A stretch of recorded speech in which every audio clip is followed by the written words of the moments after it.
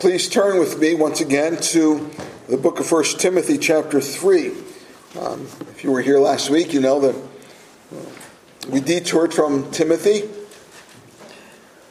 but we're back there today. Many of you are familiar with the pollster Barna, one of the leading, if not the leading pollster in the United States. He recently announced through his polling system that there is an increasingly more difficult, well, let me put it this way. It is getting more difficult to find mature, young Christian men who want to pastor churches in America. It's becoming increasingly more difficult to find young Christian pastors who are mature and able to pastor churches. Our seminaries are not necessarily full here in the United States, but what we are finding is that many of our seminarians are not necessarily Americans. They are foreigners. And some of them will stay behind in the United States and they will pastor American churches. But really the hope is to send them back to their homes, right? And pastor churches there. Churches that are in need of pastors in their foreign land. What's going to happen here? Who's going to replace aging pastors? Right? Who? But even more disconcerting for me is what Barna listed regarding the unchurched and what now is being referred to as the de-churched. The unchurched and the de-churched. Barna studies show that 73% of Americans claim to be Christians. That's a high number, right? That's nearly 3/4 of all Americans claim to be Christian.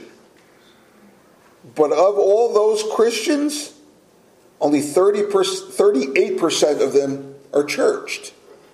Only 38% of all these Christians go to church. And of that 73%, 34% of them, that's a significant number, are de-churched. De-churched. What does de-churched mean? It means that at one point, that person was very active churchgoer, but now has not attended a church service in at least 6 months. De-churched.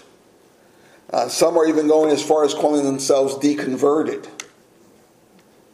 That's actually a trend in evangelicalism. In the last 10 years, reports Barna, more people have become churchless in America than live in Australia or in Canada. More people in America have become de-churched than the population of Australia or Canada. In fact, what we see here is that the younger the person is, the less likely he or she is to attend church.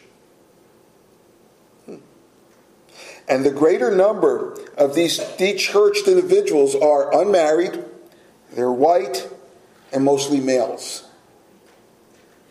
It's a shame. It's heartbreaking. Now, the good side to this report, if there is a good side, I would say this.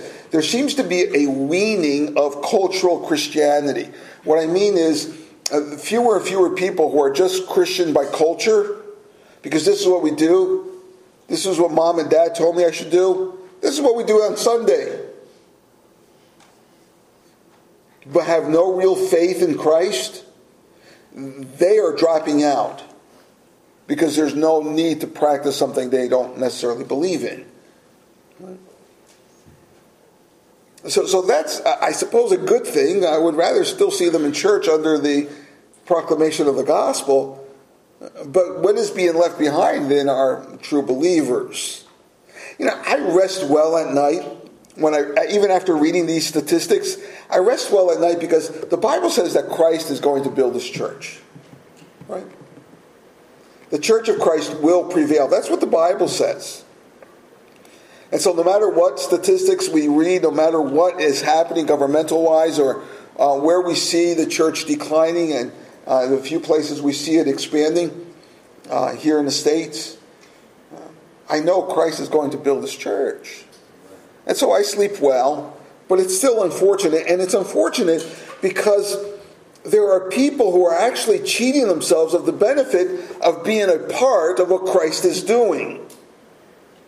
They're cheating themselves of being a part of the bride of Christ, the church. This is the way I see it. I think you'll agree. If God's plan, if God's scheme of things, if God's hand is in something, it only makes sense to be a part of it. Right? It only makes sense to be a part of wherever God is. 1 Peter 2:9. But you were a chosen race, referring here to the church, a royal priesthood, a holy nation, a people for his own possession. Who? The church of Christ. You, us. Why?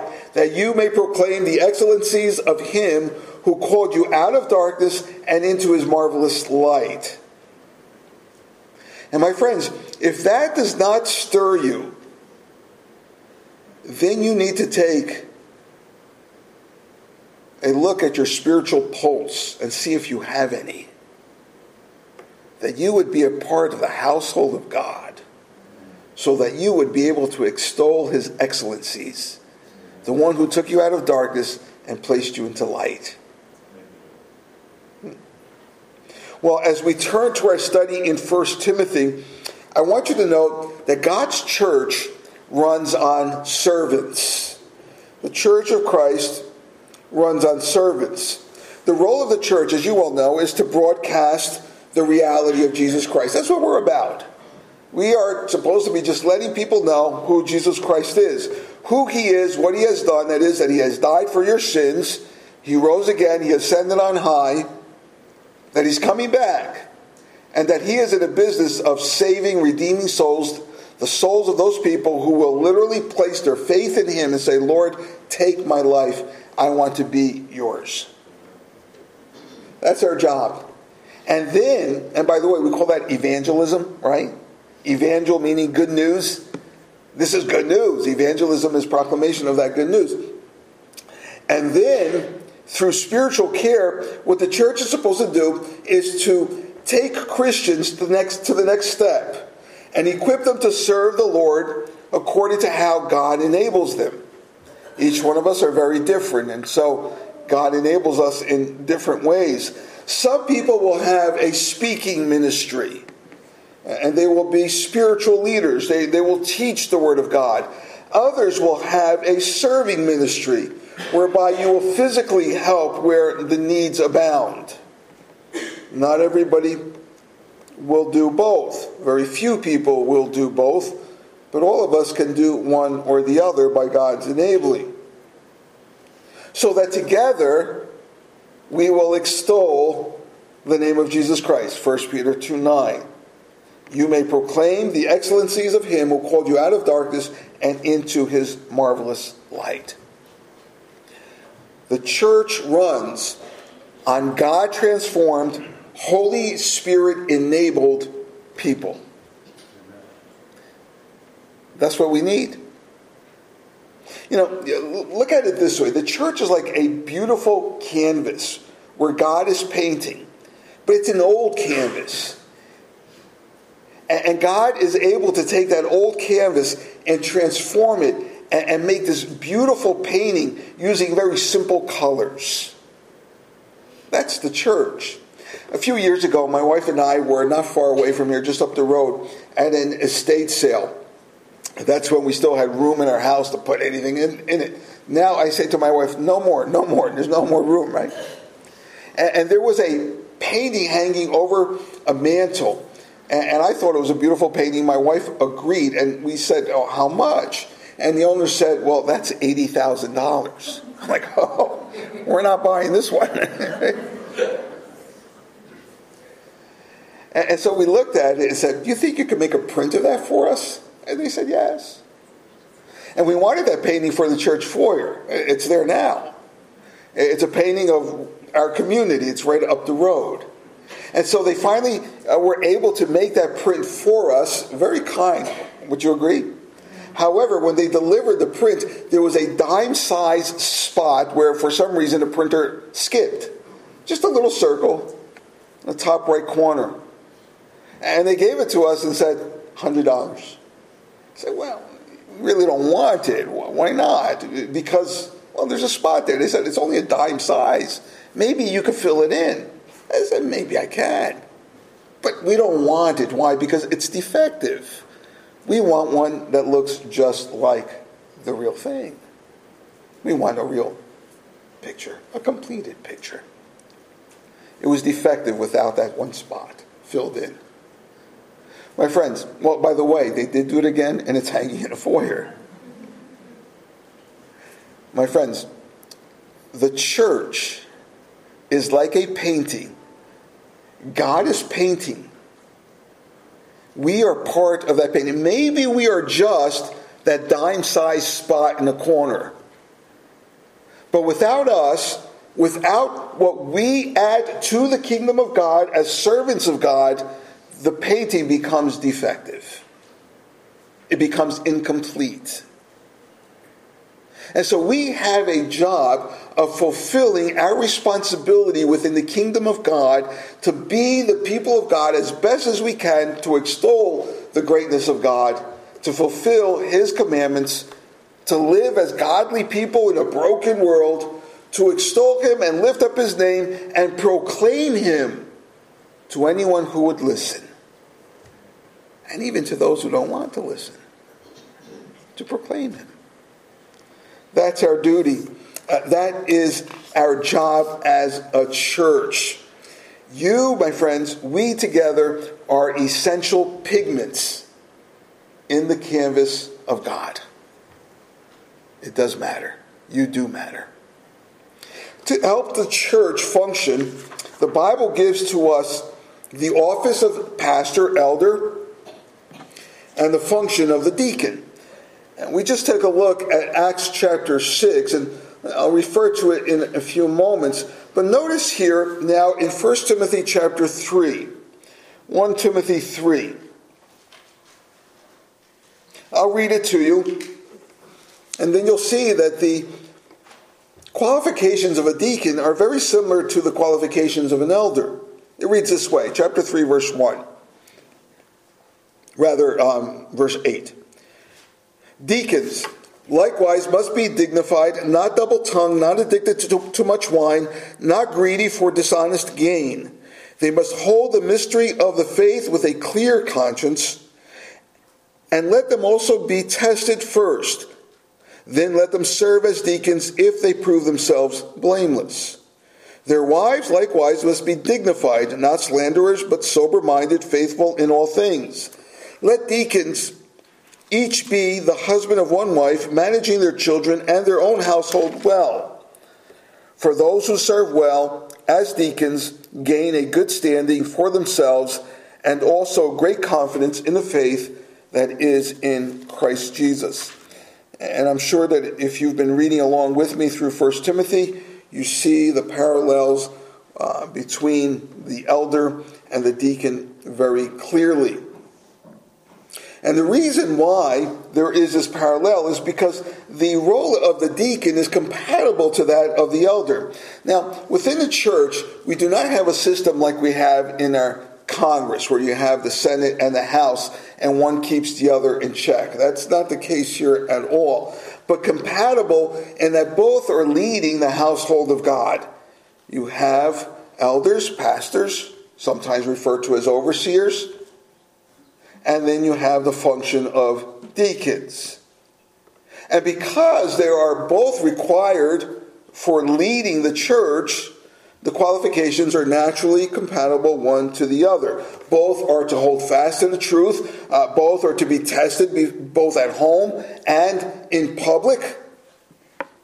They are compatible in that both serve the Church of Jesus Christ.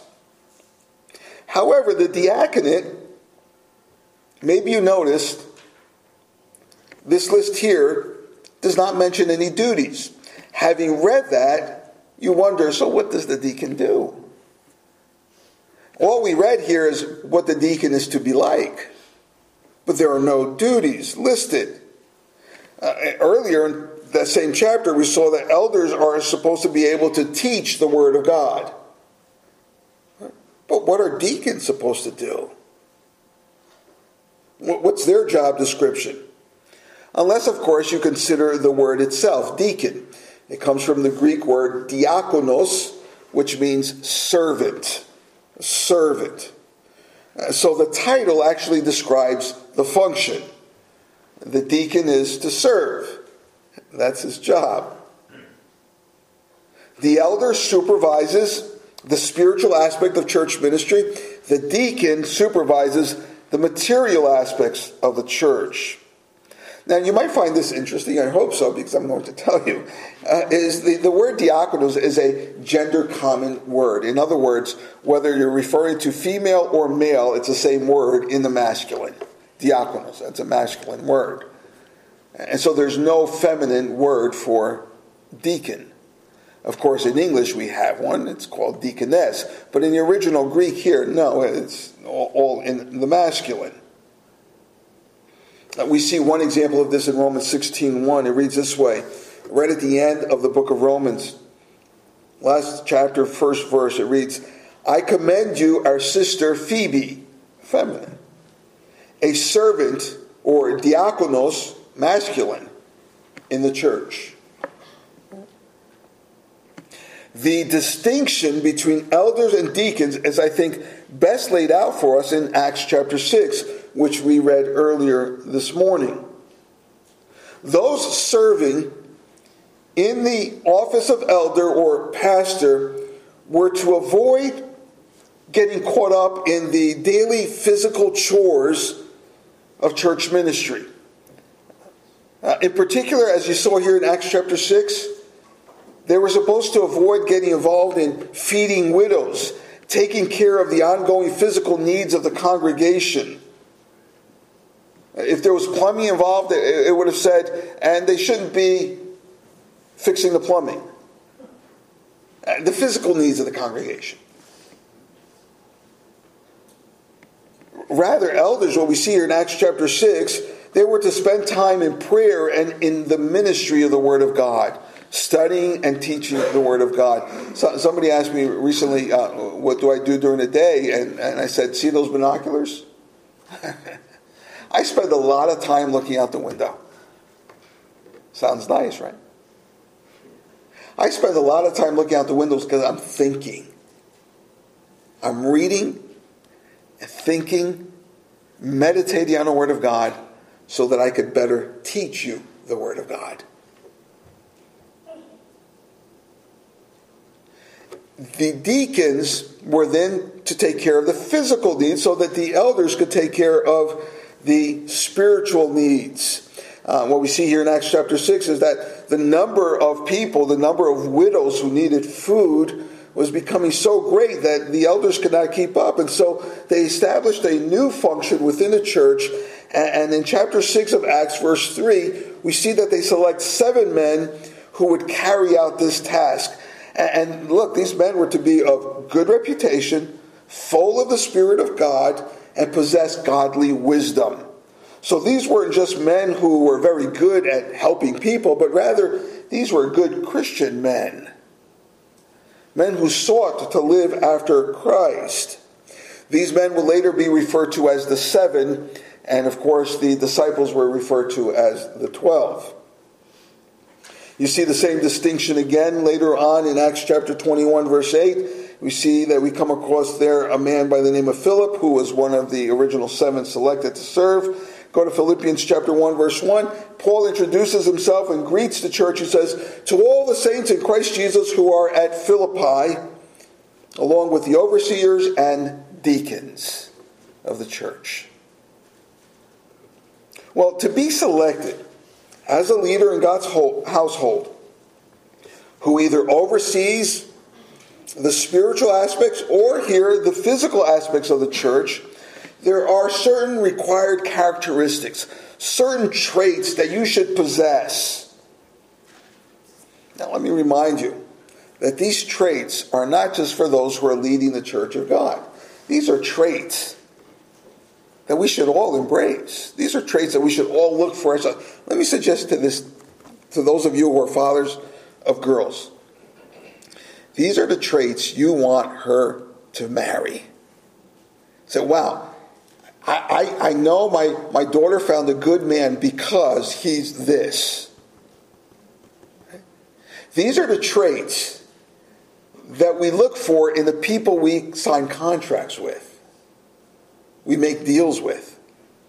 These are the traits of people we want to befriend and surround us. These are traits that every one of us should try to be instilling, producing through the Holy Spirit in ourselves. So please don't walk away saying, well, I guess that's not me because I'm never going to be one of these things. These qualities will never be a description of me. No, it should be. It should be. The world around us will be much better if you become this. However, it is essential if this person is going to be a deacon. So we have here qualifications beginning at verse 8, and the first one has to do with the personal character of the individual. And I jotted down 4 D words, D as in Daniel, words, to help us better understand or remember what these characteristics are. And if you look at verse 8, you see it. First of all, the deacon is to be dignified. He must be dignified. Likewise, right? It says, just like the elders were to be dignified, so the deacon is to be dignified. And I find this to be a very interesting word because we don't have an exact English translation. Dignified is true, but it's more than just dignified. The word also carries a sense of gravity or seriousness. So it's saying here that the deacon is to be a person who is, yes, worthy of respect, dignified, but also serious in purpose, a person who is respectable in conduct. And we see that same requirement, if you go back to verse 4, it says the pastor should be that too. But if you go back to chapter 2, verse 2, it says that every Christian should be dignified. So it's not just for me, not just for Kevin, it's for you too. And he is to be a person who is not double-tongued. Double-tongued. A double-tongued person is a person who says one thing to one person and another thing to another person. That person should be sincere. He should be a person who is trustworthy. I'm reminded of John Bunyan's Pilgrim's Progress. He comes across one character whose name is Parson Mr. Two-Tongues. Parson Mr. Two-Tongue. That should not be us. It should not be the pastor. It should not be the deacon. It should not be you. In other words, the deacon is to be a sincere person. A sincere person. And he's not to be a drunkard. That's D word number 3. He's not to be a drunkard. Here we see, verse 8, that he is not to be addicted to much wine. Not addicted to too much wine. In other words, he is to be a sober person, a temperate person, controlled when it comes to drinking. His mind should not be preoccupied with liquor. Of course, here it refers to wine. That was the common drink in a day and age where there was no refrigeration. Alcohol would preserve that grape juice much, much longer. But my friends, any alcoholic beverage would be included in this line. See the same thing in verse 3. Imagine a drunken deacon coming to your house. I came here to fix your plumbing. You know? He is not to be a drunkard. Now, the fourth one is dishonest. But before we get to that fourth one, let me just say something about not a drunkard. You'll notice that of all these 4 D words, this one here, the drinking issue, has actual physiological ability to control you. Whereas being dignified or double-tongued or dishonest, you control that. You decide whether or not you're going to be dishonest. You decide whether or not you're going to be double-tongued or undignified. With every decision, every choice you make, you decide whether or not that's going to be you. You control that. However, when it comes to alcohol, you do not control it. It masters you. It controls you. You don't become a drunkard willingly. You may get drunk willingly. You don't become a drunkard willingly. It little by little controls you. And foolish is the person who says, "Oh no, not me." If anyone is telling you, "Hey, slow down on drink, you're drinking too much lately," I would take that advice. That person cares enough to slow you down because you're developing a problem. It is mastering you. You are not mastering it. I know that's hard to admit, but it's essential that you begin by realizing it's mastering me. It's foolish to think that we can master alcohol. It's hard to admit that I'm an alcoholic, but it is the first step. The desire for drinking does not allow you to admit it, but you have to overcome it. It will master you. The fourth D word here is dishonest. Dishonest. It actually comes from a Greek compound word which means shameful gain. Dishonest.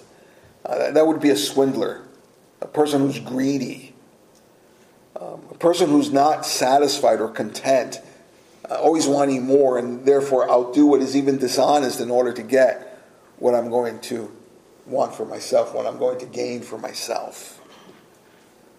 Do not be a dishonest person. And my friends, our day and age gives us many opportunities to be dishonest, right? Whether it's to save face or to save money. Opportunities to be dishonest. Don't be that person. So the deacon's personal character is very important. Look at verse 9 there. You see that his spiritual life is important too. It says, they must hold the mystery of the faith with a clear conscience. Now remember, Paul is writing to Timothy. Timothy's a pastor of a church where some false teachers had infiltrated the church, and Paul here is protecting them from any further infiltration. He says they must be one who holds to the mystery of the faith with a clear conscience. No more of these people who are shipwrecking their faith. Don't make them leaders in your church only because they have leadership potential. Rather, they are to be people who have their conscience cleansed by God, and now they're exercising their sensitive conscience so as to avoid offending God. You see that? The word mystery is an important word here. Again, it says they must hold to the mystery of the faith with a clear conscience. When we use the word mystery in the English language, we're talking about something that's beyond us, something that we don't yet understand. It's a secret, right? Oh, it's a mystery. Do UFOs really exist out there? It's a mystery. But when the New Testament uses the word mystery, it's not talking about a secret. It's talking about a secret that's now been revealed. It used to be a secret, but it's not anymore. And here the mystery, the secret, was God's plan of salvation. And so it's saying that the deacon must hold to the mystery that's no longer a mystery of the faith with a clear conscience. In other words, now I understand what that mystery was. It's not so secretive anymore. And now I live with a clear conscience according to that revelation. I know Christ is my Savior. The mystery is taken away. And verse 10 also then speaks about the deacon's Christian service. So he goes from the man's spiritual life to the Christian service. And it says, and let them also, in other words, like the elders, the deacons must also be tested and proven. There's 3 stages of confirmation.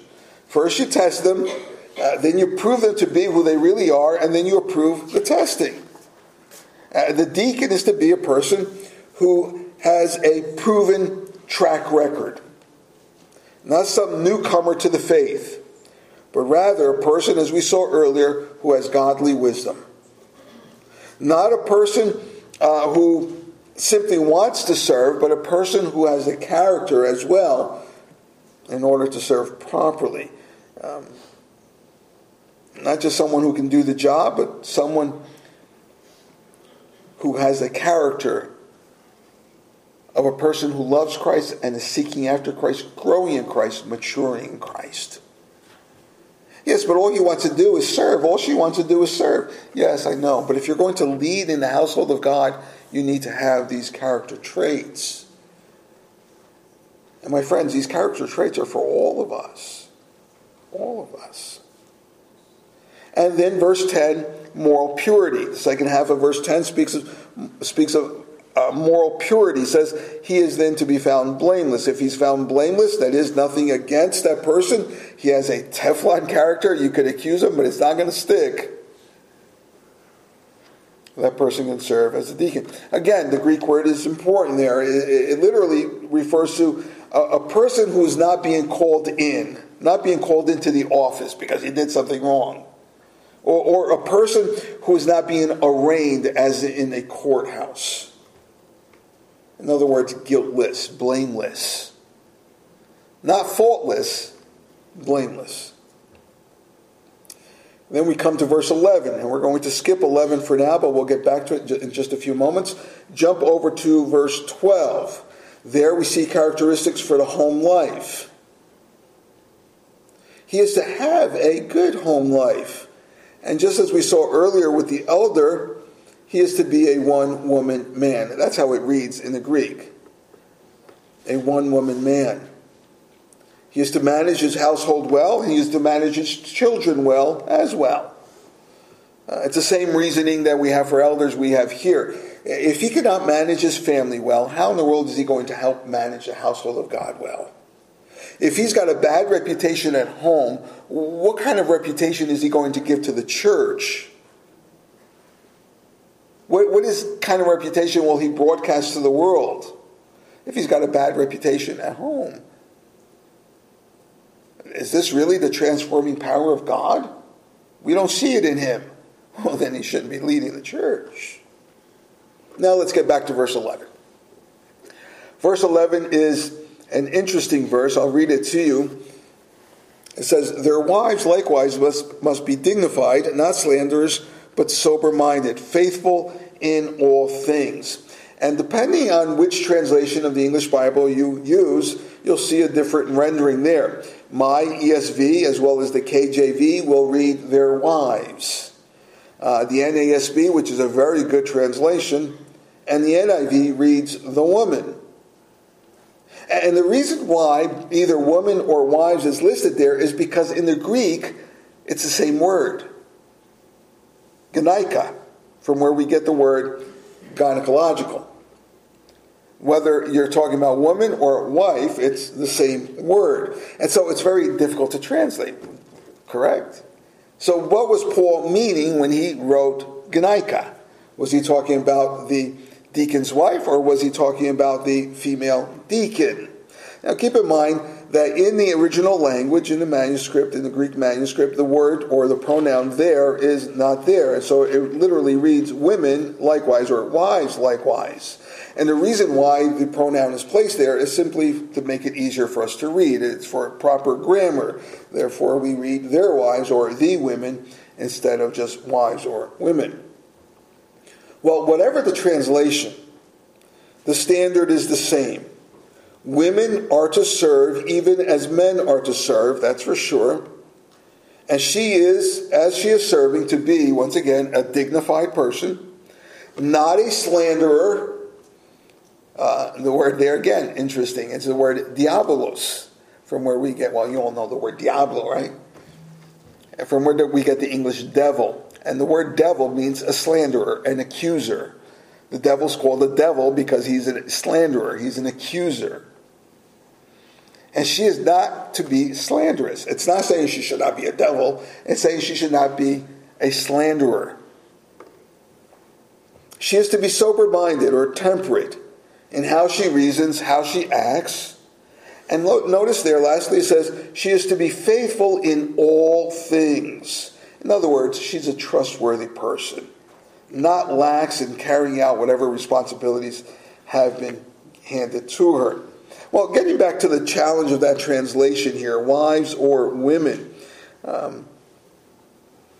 it does get rather complicated. Is Paul saying that the wife of the deacon needs to be of such high caliber as him? Or is it referring here to women deacons? And of course, there is no such word as deaconess in the original language. And so different Bible students, pastors, scholars have taken essentially three different approaches to this one verse.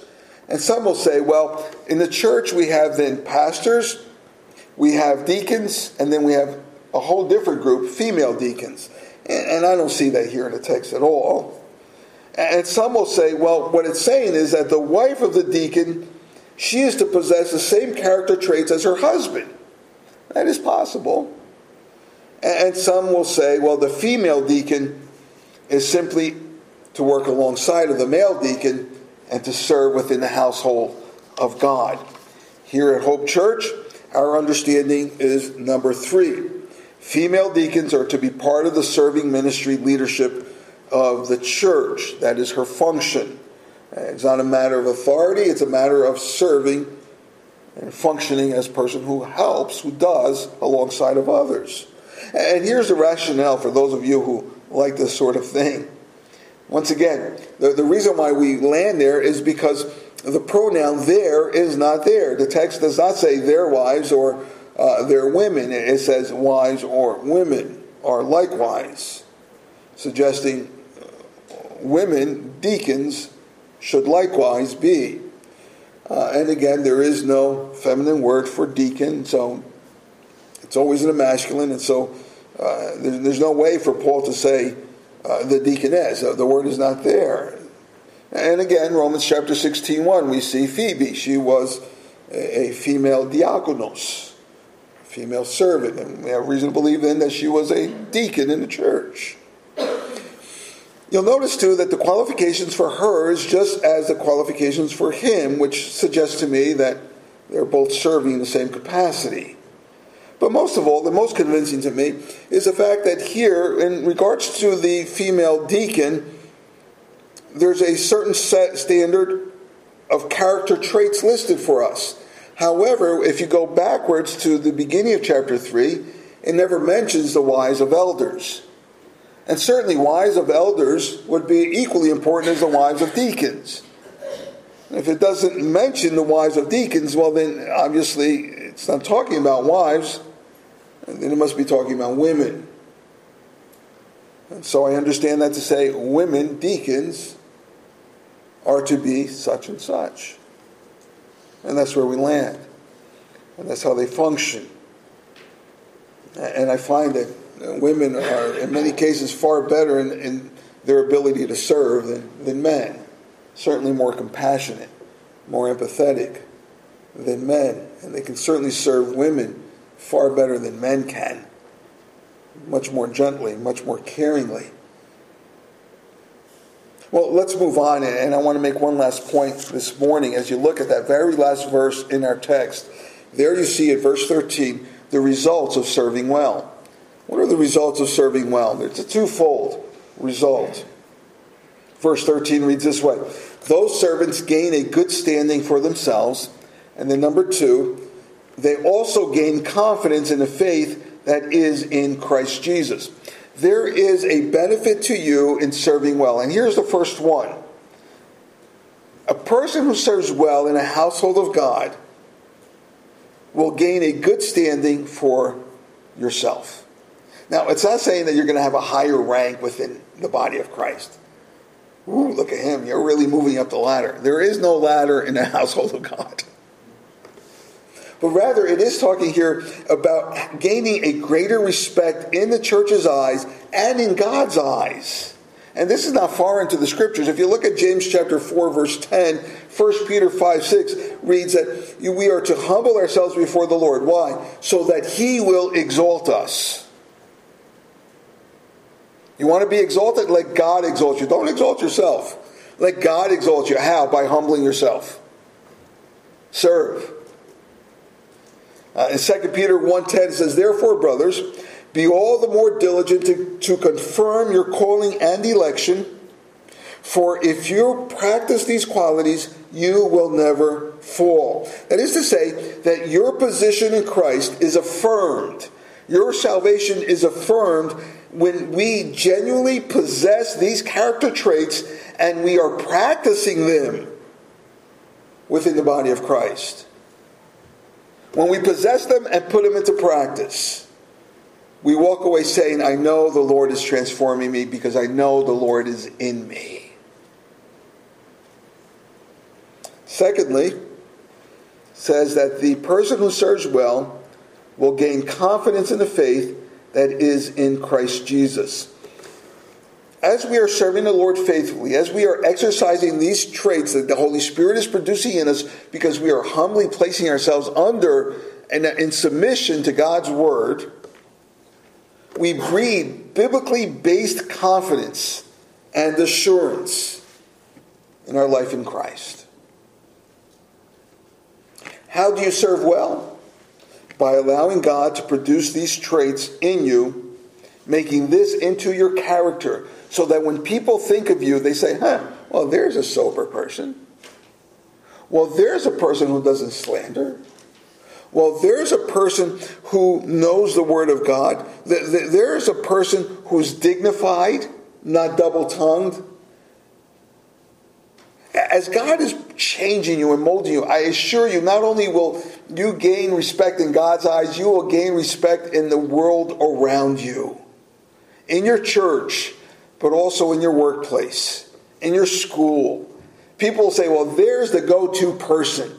That's one person we can trust. That's the person you need to be. We need to be. People whose characters reflect Jesus Christ. And indeed, you will gain from it. You will serve the Lord well. You will serve yourself well. You will serve the church well. You will serve this world around you well. Well, let me close, my friends. Whereas America runs on Duncan, so they say, the church runs on servants. And the deacon is a servant who heads up serving efforts in the modern church. In a day and age where we have Social Security, we have disability, we have life insurance, we have SSI, we have food stamps, we have rent assistance, poverty in the extreme is just not common to us, is it? No, there's poverty, but not to the extreme that we see in other parts of the world or in the days of the Scriptures. We no longer then need necessarily people to be waiting on widows, but we do need people who are serving and reaching into the lives of other people and meeting whatever needs they have. We definitely need that. The Church of Christ runs on God-transformed, Holy Spirit-empowered servants. The needs do persist in different forms and different degrees, for sure. The function of the deacon is to do just that, to meet those needs, and to help to lead others meet those needs. That's what we need in the Church of Christ. Men and women who will make it their life goal to possess these traits, empowered by God, and then minister to the needs of others. We live in a needy world, that's for sure. Become that servant.